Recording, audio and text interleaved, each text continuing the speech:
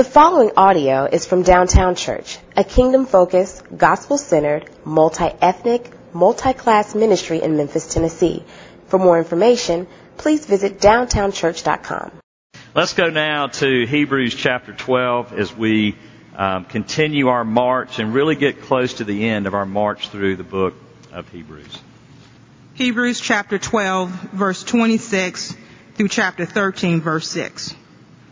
At that time, his voice shook the earth, but now he has promised, "Yet once more I will shake not only the earth, but also the heavens." This phrase, "yet once more," indicates the removal of things that are shaken, that is, things that have been made, in order that the things that cannot be shaken may remain. Therefore, let us be grateful for receiving the kingdom that cannot be shaken, and thus let us offer to God acceptable worship with reverence and awe, for God is a consuming fire. Let brotherly love continue. Do not neglect to show hospitality to strangers, for thereby some have entertained angels unaware. Remember those who are in prison as though in prison with them, and those who are mistreated, since you also are in the body. Let marriage be held in honor among all, and let the marriage bed be undefiled, for God will judge the sexually immoral and adulterous. Keep your life free from love of money, and be content with what you have, for he has said, "I will never leave you nor forsake you." So we can confidently say, "The Lord is my helper. I will not fear. What can man do to me?" This is the reading of God's word. Praise be to God.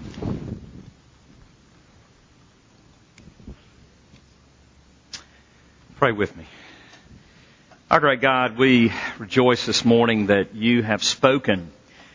And yet, oh God, we confess that oftentimes when you do speak, it hurts, because you point to the very things that we are throwing our lives in to replace you with.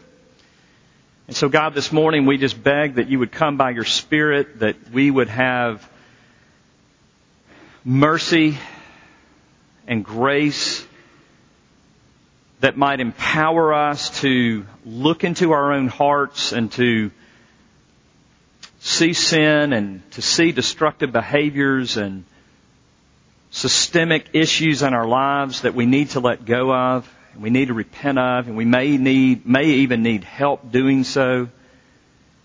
Oh God, we pray this morning that you would come by your Spirit and you would do what only you can do, and that is bring change and power into our hearts through your word. Your word is perfect, but our hearts are hard, and our vision is often dull. So God, would you work among us this morning to bring real change? Father, may your truth be clear to us, and may you get glory as we exalt your name in this place today. We pray in Jesus' name. Amen. We have a king and a kingdom that cannot be shaken. This is what we have looked at over the last week or two. And because we have a king, and because we are members of his kingdom, no leader, no matter how evil, no matter how dishonest, no matter how narcissistic, no matter how powerful nor rich they are, can shake us, because we have a king and we have a kingdom. And that is a message that runs throughout the Scriptures, because that is a message that we need on any day in any age. The believers in Rome definitely needed that message. They were Jews who came to believe that Jesus was the Messiah. And in doing so, Nero, the ruler of the day, the ruler of Rome, felt threatened by this, and therefore he unleashed a massive campaign of persecution against these Jewish believers.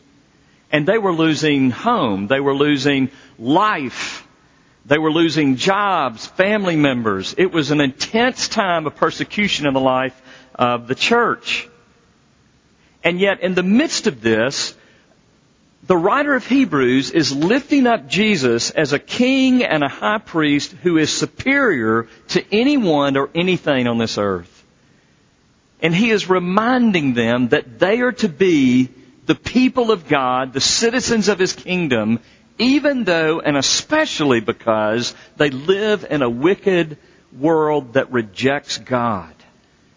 It's in that world that provides the church the opportunity and the privilege of being kingdom citizens and living as citizens of the kingdom of God, that the world might know what the kingdom of God is all about and who our King really is.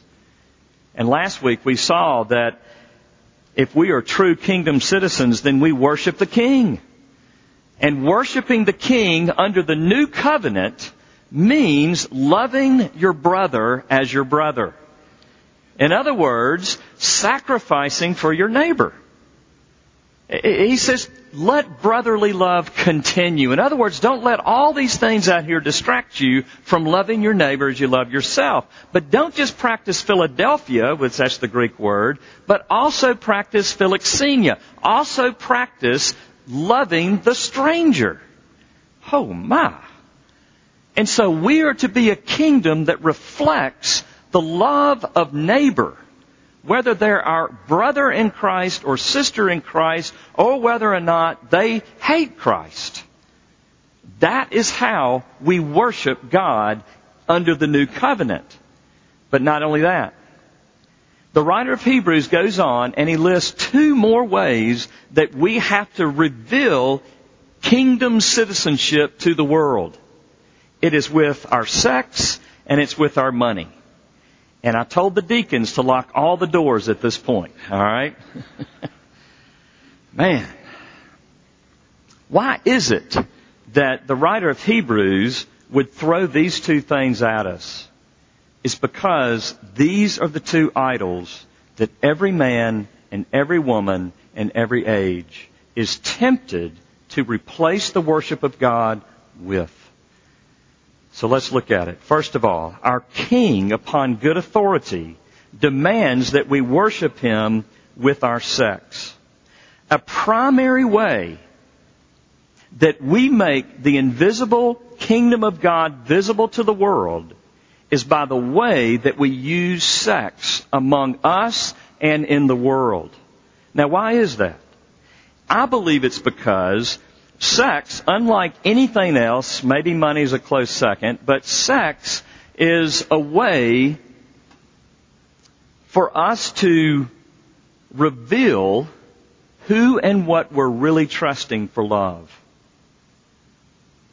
Sex is what we run to for so much more than sex. I went to a seminar, as I told you last week. It's called the Bethesda Seminar. It was held in Nashville Friday week ago. And in the seminar, the first part of it was describing sexual addiction. And one of the primary comments that I remember from that morning was this reality that sexual addiction has little to do with sex. It has everything, however, to do with intimacy. And that struck me, and I've been thinking about that. And indeed, I get what they're saying, because all of us have been created for intimacy.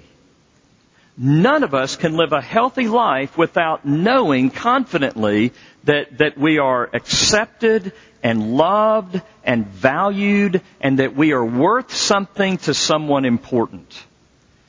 When these things are communicated to us, then we have stability as human beings. The problem is, the only one that can give us that ultimately is God, and He's the very one we refuse to go to most of the time. And so what do? We go to anything and everything else, and sex is high on the list. But why is sex high on the list? It's because God has made sex very pleasurable. You say, wow, Richard, let me write that down. I didn't realize that. But think with me, and I learned a lot at this conference. And one thing that I learned is how the brain responds to sex. Our brain releases the chemical dopamine, which is one of the strongest pleasure chemicals that's in our brain that our brain releases. And I'll tell you how strong dopamine is. If you put a rat, so scientists tell us, if you put a rat and you give him in a box, and you give him one button that if he pushes it, it releases food, or another button and it releases dopamine, guess what happens to the rat? He starves to death. He starves to death very happy. He's got a lot of dopamine in him, but he starves while thinking that he is receiving what he really needs, when what he really needs is the exact opposite. I mean, do you get that? Do you understand the deception under the kingdom of man that sex can have on us? Unlike almost anything else, it can convince us that life is found here when life is really found over here. Sex is the most powerful pleasure source that God has given us. So we've got to ask the question, God, what were you thinking? Why did you give us pleasure? And so if you just go back to Genesis 1 and 2, this is before the fall, and Genesis chapter 3, if you go back to Genesis 1 and 2, you see that Adam and Eve had sexual pleasure. But what purpose did it serve? It was clear that in the garden that Adam and Eve walked with God and they walked with one another. It was clear who the Creator was. It was clear who was the source of all this stuff around them. It was clear who they should listen to. They knew they were being disobedient when they disobeyed God. Why? Because it was clear that they should obey God. All right? And so, in that environment in which there's no sin, what is the purpose of pleasure but to enhance not the worship of another person and not the worship of sex as an end unto itself, but to worship the God who granted the gift of pleasure. And so sex, the very purpose of it, is to enhance worship of God. That's why it is such a travesty that the church has neglected to even speak about sex. That it's even embarrassing for some, maybe even this morning, for you to sit here and to hear this from a preacher from the front. And yet we have to take ownership of it because it was God's idea. And He has a distinct good purpose for it. All right? And so, as we look at this purpose, that God gave it to us not to replace Him, but to enhance our worship of Him. And if we go a step further and say, the reason that He would have us worship Him with everything that we are is because He and He alone can satisfy our deepest desires and give us the deepest intimacy needs or satisfy the deepest intimacy needs we have, then the worst thing He could do would be to say, okay, you guys decide how you want to use that gift. He would be an unloving God if He just stepped back and said, okay, you guys write the rule book. I want you to have authority. I want you to use it any way you want to. You have authority over your own bodies and minds. Y'all are bright enough. Y'all just no. That would be the worst thing. Why? Because now, as fallen human beings, our desires deceive us. We are easily deceived. And one of the major ways that our hearts deceive us is convincing us that life can be found in something other than God. And so the best thing that God can do is say, as He says in verse 4, let marriage be held in honor among all, and let the marriage bed be undefiled. That's the best thing He can do, but we don't listen to Him. We think we know better. And to be honest with you, well, let me just say this. I read an article in Huffington Post this week that is entitled, Living Together versus Marriage, Benefits and Risk Over the Long Run. And it states that over 2/3 of relationships are... let me say how they say it. 2/3 of couples, that's it. 2/3 of couples seem to live together outside of marriage. All right. And it begins to cite benefits of living together. And two of the dominant benefits of living together are financial security and emotional affirmation and security. And I want you to know that living together gives you that. You say, oh, preacher, you're supposed to talk about how horrible it is. No, it absolutely makes more sense for two people to come together and combine their incomes because, hey, then you have more income. You don't have to be a rocket scientist to figure that out. Yeah, that works, okay?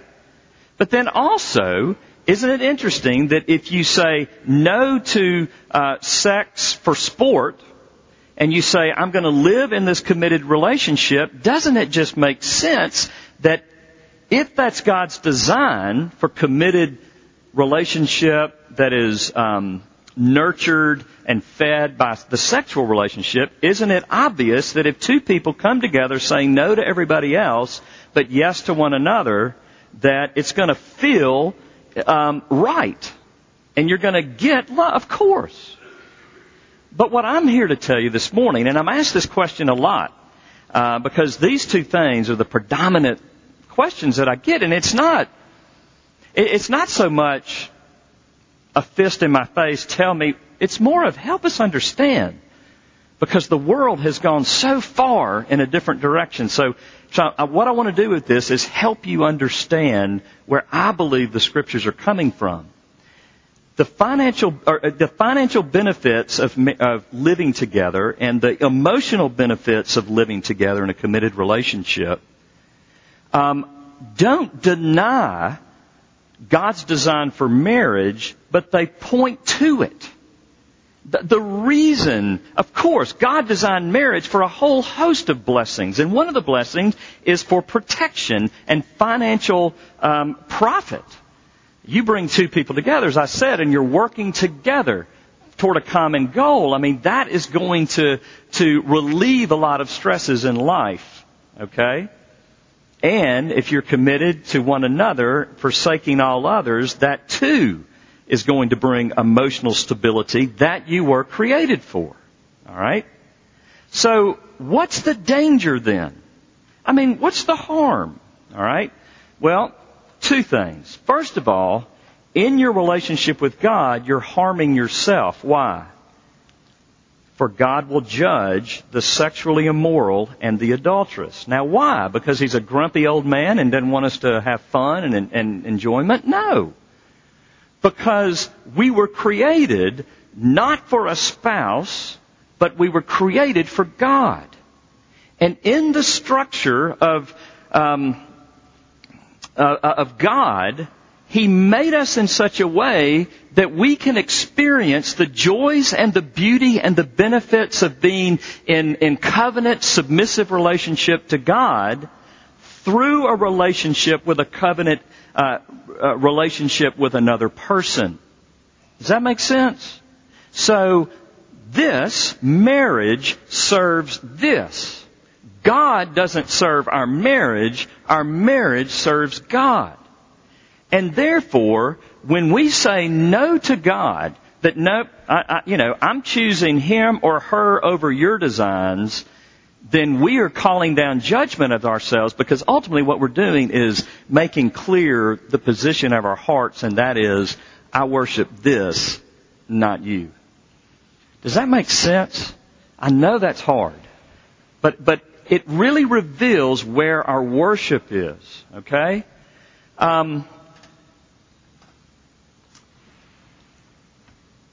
But then secondly, it not only hurts us, but it hurts God. You say, Richard, that just sounds, we can't hurt God. Really? Where do I've talked to many more women than men, but both, whose spouses have cheated on them. And many times I've been in the living room or wherever we were when the other person admitted. It is probably the most heart-wrenching, traumatic experience that you can go through as a human being. And many of you in this room, or some of you in this room, I'm not going to say many, but some of you in this room have experienced that. Why? Because we weren't made to be cheated on. we were made for faithfulness. We were made for, when promises are given, for them to be followed through. And yet, in adultery, a promise, probably the greatest promise one can make, has been destroyed. And so, when we refuse to hold marriage in high honor, which is what he's saying, and when we choose, however, to defile the marriage bed, and that just simply means, okay, God doesn't know what he's talking about. When we choose to do that, we are launching an assault on the God who made us and redeemed us by his own blood. We are launching an assault on our true lover. The only one that can love us like we really need to be loved. We are cheating him. We are committing adultery against him. Again, why? Because this is a blessing, but this is a necessary reality. This is what we were made for. This will end. This will not. This serves this. This doesn't serve this. And so, we don't hear that much, do we? And that's why I wanted to explain it this morning. I'm trying to break this down as simply and non-emotionally, because I don't want you to see me, up here. I know what you're doing. No. I mean, seriously, if you disagree with me, then let's talk. Let's talk through this, okay? You see, God made us for more than a committed relationship. He created us for a covenant relationship. That's the only thing that's going to feed our soul. Is it perfect this side of heaven? No. No. But is the design perfect? Yes. Why? Because it's God's. And when we try to break God's law, we don't break God's law. We just break ourselves. We're the ones that get hurt. And yet, how does God respond? What does the writer of Hebrews throw in this? He actually brings it after money, and we're going to hear it again then too, but I think he brings this saying in for both sex and money. He says this: remember what God said. Here's the power. Here it is, church. How do we do that? That seems impossible, especially in our day and age. How do we do that? You remember that God tells you personally, as your lover, your omnipotent lover, I will never leave nor forsake you. There's no man or woman on this planet that will uphold that. There isn't. The only one that will give you what you really, really want and need is God. And so may you draw near to God in love, not just out of guilt and shame. That shame is never going to lead you to Jesus. It will lead you to self-condemnation and deeper into your sin. But if you see in your heart right now, that God is loving you, He's standing before you saying, I will never leave nor forsake you. Choose me over this. Choose me. Then maybe there's some hope that the door of your heart may be open. Okay. All right. So that's first. Second, our King upon good authority. Now we're going to mess with your money. Demands that we worship Him with our money. My. Some of the hardest words that Jesus ever spoke were spoken in the context of money. He told the rich young man in Matthew 19, if you would be perfect, go, sell what you possess and give to the poor, and you will have treasure in heaven. And come, follow me. When the young man heard this, he went away sorrowful, for he had great possessions. Now I want you to know that the rich young man didn't walk away sorrowful because he had great possessions. He went away sorrowful because he put those possessions above God. He put worshiping of his possessions, hoarding his wealth, above trusting God. And that is where, again, it's an issue of worship. We see it in Matthew 18, 3-4, when we are told to become like little children. Listen, truly I say to you, unless you turn and become like children, you will never enter the kingdom of heaven. Here's that kingdom terminology again. Whoever humbles himself like a child is the greatest in the kingdom of heaven. That is so interesting. What is it about children? It's not that they're perfect, they're just dependent and they know it. I have never seen a child go to counseling because they were worrying about money. Have you? I've never seen a child who is wringing his hands over how the bills are going to get paid. They're out playing while who is wringing their hands? Us. Mom and Dad. We don't know how it's going to happen. See, we're not burdening them with this. And that's how we are to be as children in the kingdom of God. God the Father says, trust me with your money. Don't fret over what you're going to eat today or tomorrow. Don't fret over that. Trust me because I'm your Father. I love it. Listen to Luke chapter 12, and I'm just going to read verses 32-34. Fear not, little flock. And I love this. For it is your Father's good pleasure to give you the kingdom. Wow. It is your Father's good pleasure to give you the whole kingdom. So sell your possessions and give to the needy. Why are you holding on to them? Provide yourselves with money bags that do not grow old, with a treasure in heaven that does not fail, where no thief approaches and no moth destroys. For where your treasure is, there your heart will be also. Do you see it? Why can't you let go of your money? This morning, if I challenged everybody in this place to think about the most money they ever gave away in one sitting, and I said, I want you to double it right now, why would that freak you out to the utter core of who you are? Because you would have no clue how you'd make it tomorrow. Now, maybe you're in debt and your stuff would be repossessed, and that's a whole nother deal. We live in a different culture. But it's the same principle. Why are we in debt up to our eyeballs? Because we don't believe that we can live on what we make. And we don't believe that we have a heavenly Father that is really going to take care of us and whose care is better than the physical stuff that we have leveraged everything we have to possess, when it really just possesses us. The writer of Hebrews says in 5-6, keep your life free from the love of money. Money's not evil. It's not evil at all. But when you love it in place of God, it is evil. And be content with what you have. For He has said, I will never leave nor forsake you. So we can confidently say, the Lord is my helper. I will not fear. What can man do to me? And in verse 16, we didn't read it this morning, but listen. Do not neglect to do good and to share what you have, for such sacrifices are pleasing to God. Now, we said before that sexual addiction has very little to do with sex, but everything to do with intimacy.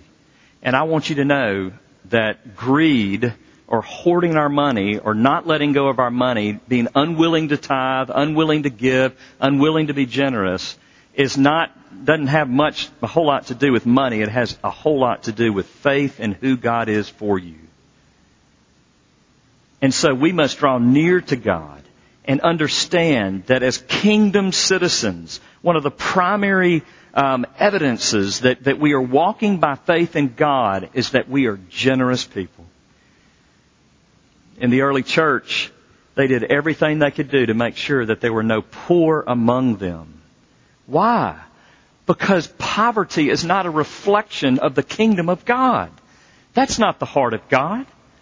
And yet the church is what God looks to be the solution to poverty. Children being uneducated, children being abused, children being neglected. We can just go down the list. All these things are evidences, not that God doesn't love the world, but that the church doesn't love the city. Do you see it? And so what we must be is this kingdom of sons and daughters who are so confident that God is their provider, that they are willing to let go of their resources, that their neighbors might be lifted up, so that the glory of Christ might be manifest in the city. That's the picture of the church. And that's the picture of what we are all to be. Why does he tell us to visit prisoners? Because people living in loneliness, people being abandoned, people being shunned is not the evidence of the kingdom of God at work in the city. Do you see it? It is so important that we understand that God has redeemed us not just to forgive us of our personal sins and to reconcile us so that we might live our lives with the confidence of being reconciled to the Father so that our lives can be better. But God has reconciled us and brought us into the kingdom under King Jesus, who is also our Savior, that we might serve Him and show the community the glory of Christ by being the people of God who sacrifice generously and gladly for those around them. And so does this make sense? The only way, dear friends, that we are going to worship God with our sex and our money is by clinging to God's grace and love. That's it. So this morning, with all your fears and maybe conviction, I do not want you to go to shame and guilt. I want you to go to a Father who looks at you right now with all your disobedience in the area of sex, and every single person in this room, including your preacher, is sexually broken. All of us. There's nobody excluded. I want to say this. We have recently created a special email for those that are coming to the realization that they are addicted and they need help, whether it's to sex or pornography or alcohol or something else. It's called Anonymous at downtownchurch.com. If something I said this morning or you've been wrestling, you've been hiding things, I want you to know there's help for you. Just reach out, and it doesn't come to me. It comes to someone who is experienced and who will find help. And we as a church will even resource financially for you to go to a good counselor and direct you to different programs. Anonymous at downtownchurch.com. All right? New email address. But what I want you to hear this morning is that God stands before you in the midst of your addiction. In the midst, you may have never written a tithe check. You may have never written more than maybe not even $5 to the church. And you know what God says? You're mine. And I will never leave you. And I will never forsake you. So come into me, that then you might let go. You can't let go of your fears and your loneliness and all of this and your hoarding, and you can't let go until you come in. It's got to be, boom, here I am. And so the invitation to you this morning is come. Come to Jesus, because He's the one that will give you the security that you're looking to your money for. And He's the one that will give you the love that you're looking to your lover or the internet or whatever else for. Would you come to Jesus this morning? You can trust Him. And when you come and you fall, He's still standing there. He is still pursuing you. That's the kind of Savior that we have in Jesus Christ. Amen? Amen. Let's pray. Our great God, we thank you this morning that there is hope for the broken. We thank you, oh God, this morning that there is healing for the sick. And God, we are sin sick. We are greedy. We are consumed with our own needs. And we are untrusting in your ability to give us what we need in terms of our intimacy. And so, God, I pray this morning that you would send your Spirit to open hearts and minds. That, God, we would come to you in faith this morning, that we would trust you again. I'm sure that there are men and women, boys and girls in this room that have made so many commitments and they've broken them all and they've given up. And so, God, I pray that you would speak to that person this morning. Speak to them loudly that you're a God of love, that you came and you lived and you died and you literally became all of their sin, that you might be tortured, that you might be judged, so that they might be received and loved. Oh God, only your Spirit can break through the hardness of our hearts of unbelief in your love. And so send your Spirit to do that right now in this place. Don't just change our behavior, change our hearts, that we might be kingdom citizens, that the world might know that you are worthy, that you are powerful, that you are loving, and that your truth is good and best for us. God, do that, because I can't and we can't. Do it for us. We pray in Jesus' name. Amen.